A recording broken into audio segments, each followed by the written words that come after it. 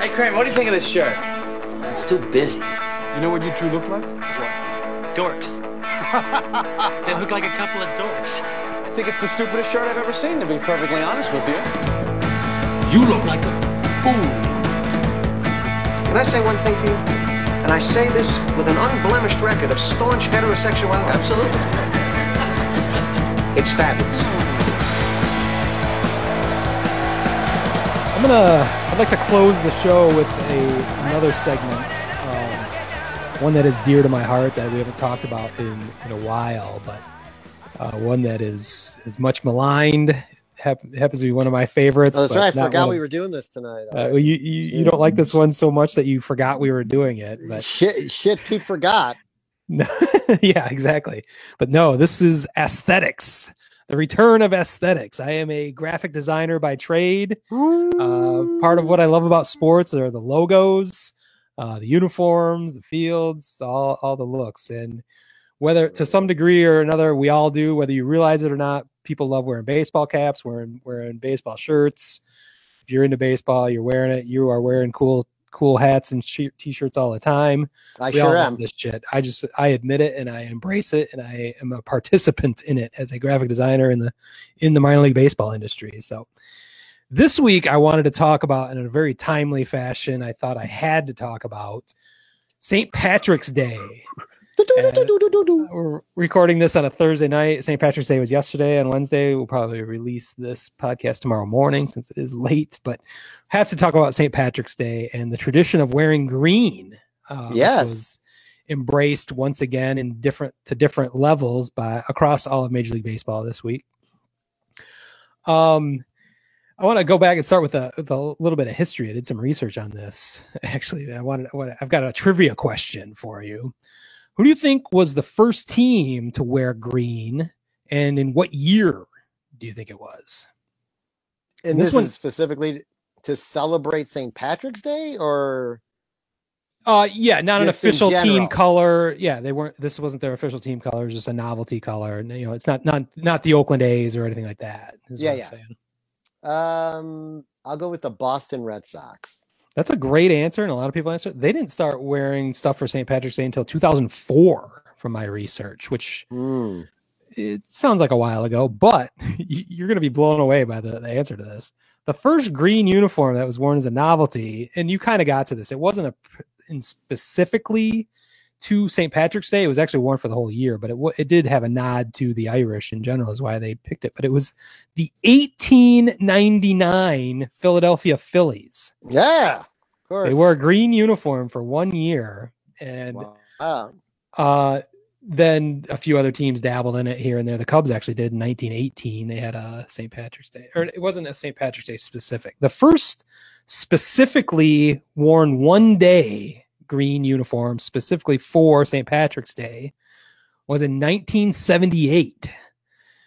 The Reds, the Cincinnati Reds, were green that day. Wow. And have worn a green uniform of some sort, I think every year since then. So they started it, and there's the story behind it is just kind of murky. It was just nobody really knew about it. They just showed up on the field one day and they were wearing green on St. Patrick's Day, and nobody was prepared for it. There wasn't like a media blitz, or it was not to sell merchandise. The owner just wanted to do it, so they did it. And it was, the players are kind of caught off guard too. They found their green uniforms in their lockers, and guys like Johnny Bench and forget the Big Red Machine. They were not all that happy about it. Dave Concepcion was particularly Joe Morgan, right? Yeah, I didn't see any quotes from him about it, but Sparky Anderson was not a big fan of it. Their manager, who was soon to be a Detroit Tigers manager, which was the greatest managerial move of all time. Thank you very much. And maybe he wanted to leave the Reds because of that green uniform. I don't know. I'll throw that rumor out there though. But so yeah, it's been going on for a St. Patrick's Day tradition since 1978. And it was started by all teams, the Reds. So I don't think of Cincinnati as having a large Irish population, but maybe they do, and I just didn't know. It made sense. The White Sox have always done the halfway to St. Patty's. I don't know if they've always done it. You probably know more about that history than I do, but the halfway to St. Patrick's Day, long time now. And I always thought those were cool. It works for the White Sox just because your colors are so simple. Just the black and white, replace the black with green, and you've got a cool ass uniform.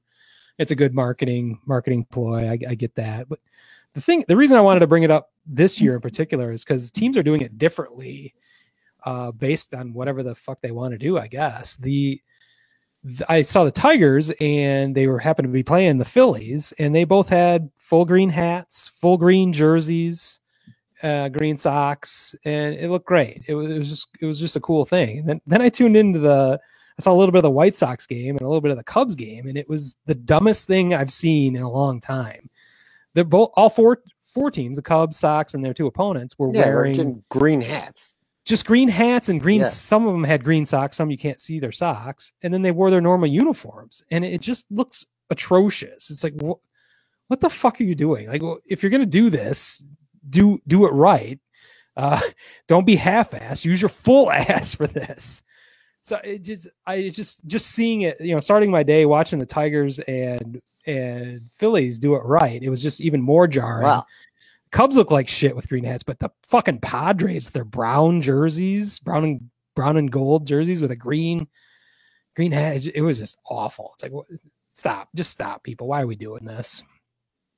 Yeah, I saw the same thing. It was like, what the fuck? And to make matters worse for the Sox is they had a chance after last year's shitty spring training hat with this great logo, which people can't see, but it's the 83 logo. But then they it's like they bastardized by putting socks down the middle of it, and it just looks awful. And for this game, because I know for the halfway to St. Patrick's Day game, they'll have the green jerseys like you were just talking about and all that. But then for this game, they had a green version of that awful hat. Oh no. Just to add insult to injury. Yeah, just to make matters worse. Like, is anyone buying this cap? Because it's fucking ugly. And it was commented on last year on how ugly it was. And they just came back with it. It's like, I know there was a pandemic last year, but doesn't mean you couldn't make a new fucking hat. Well, it's interesting. There's actually a sports uniform and logo podcast that's just cropped up that I'm starting to listen to. Oh, I bet you are. It's Chris Creamer he's actually from Toronto. He runs sportslogos.net, which I've been on that website for 20 years now, finding the history of sports logos and trying to find vector art and everything else that I could do, along with Uniwatch. Paul, I forget his last name, but Uniwatch used to be a regular column on Page 2 on ESPN. I don't know if you remember that, but back in the day, but he's been running a sports uniform website for a long time. Those two just started a podcast a couple weeks ago, which is cool for graphic design dorks like me. But they mentioned that we're not going to see a whole lot of uniform changes in baseball this year, which is kind of strange because Nike just took over the whole all of Major League Baseball last year, and I did a whole aesthetics about that, of course, with the Nike logo being so prominently displayed on the chest of every single uniform. But usually with a new manufacturer, they want to throw out all sorts of new uniforms just to start selling merchandise all over the place. But I think the pandemic, like you were mentioning, had a major effect on that. So we're not going to see any radical uniform updates or logo updates of any kind. So this is kind of their last gasp. Just these kind of one-off, one-day deals where they did the Sox poor execution and a lot of the league's poor execution of this St. Patrick's Day. We'll probably see patriotic stuff for Memorial Day, 4th of July, Labor Day, that kind of stuff. Those are the only other significant uniform changes we're going to see. So this might be the last aesthetics for quite some time because we're not going to see a whole lot on the field this year. So I definitely wanted to get that in, but I like that you are participating now in this segment that you used to make fun of, and how you are fully engaged. So I appreciate that. Yes, fully engaged. and very excited. Yes, I'm really excited to be talking about aesthetics today.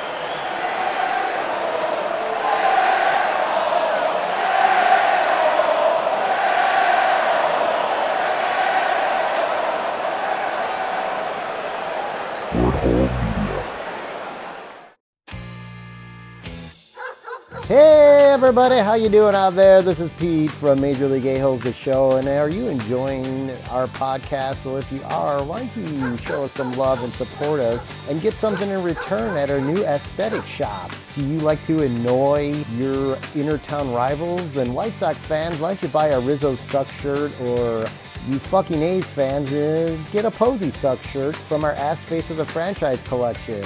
You want to celebrate the legends of baseball? We got the Hammer, the Bird, the Wizard, the great Catfish Hunter, as the great Hawk Harrelson used to say. He loved catfish.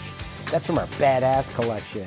Or do you want to just support your area? So you got the Northside, Southside, Motor City, and Bay Area collections. Again, all of this is available at aesthetics.shop, the official shit of Major League A-Holes.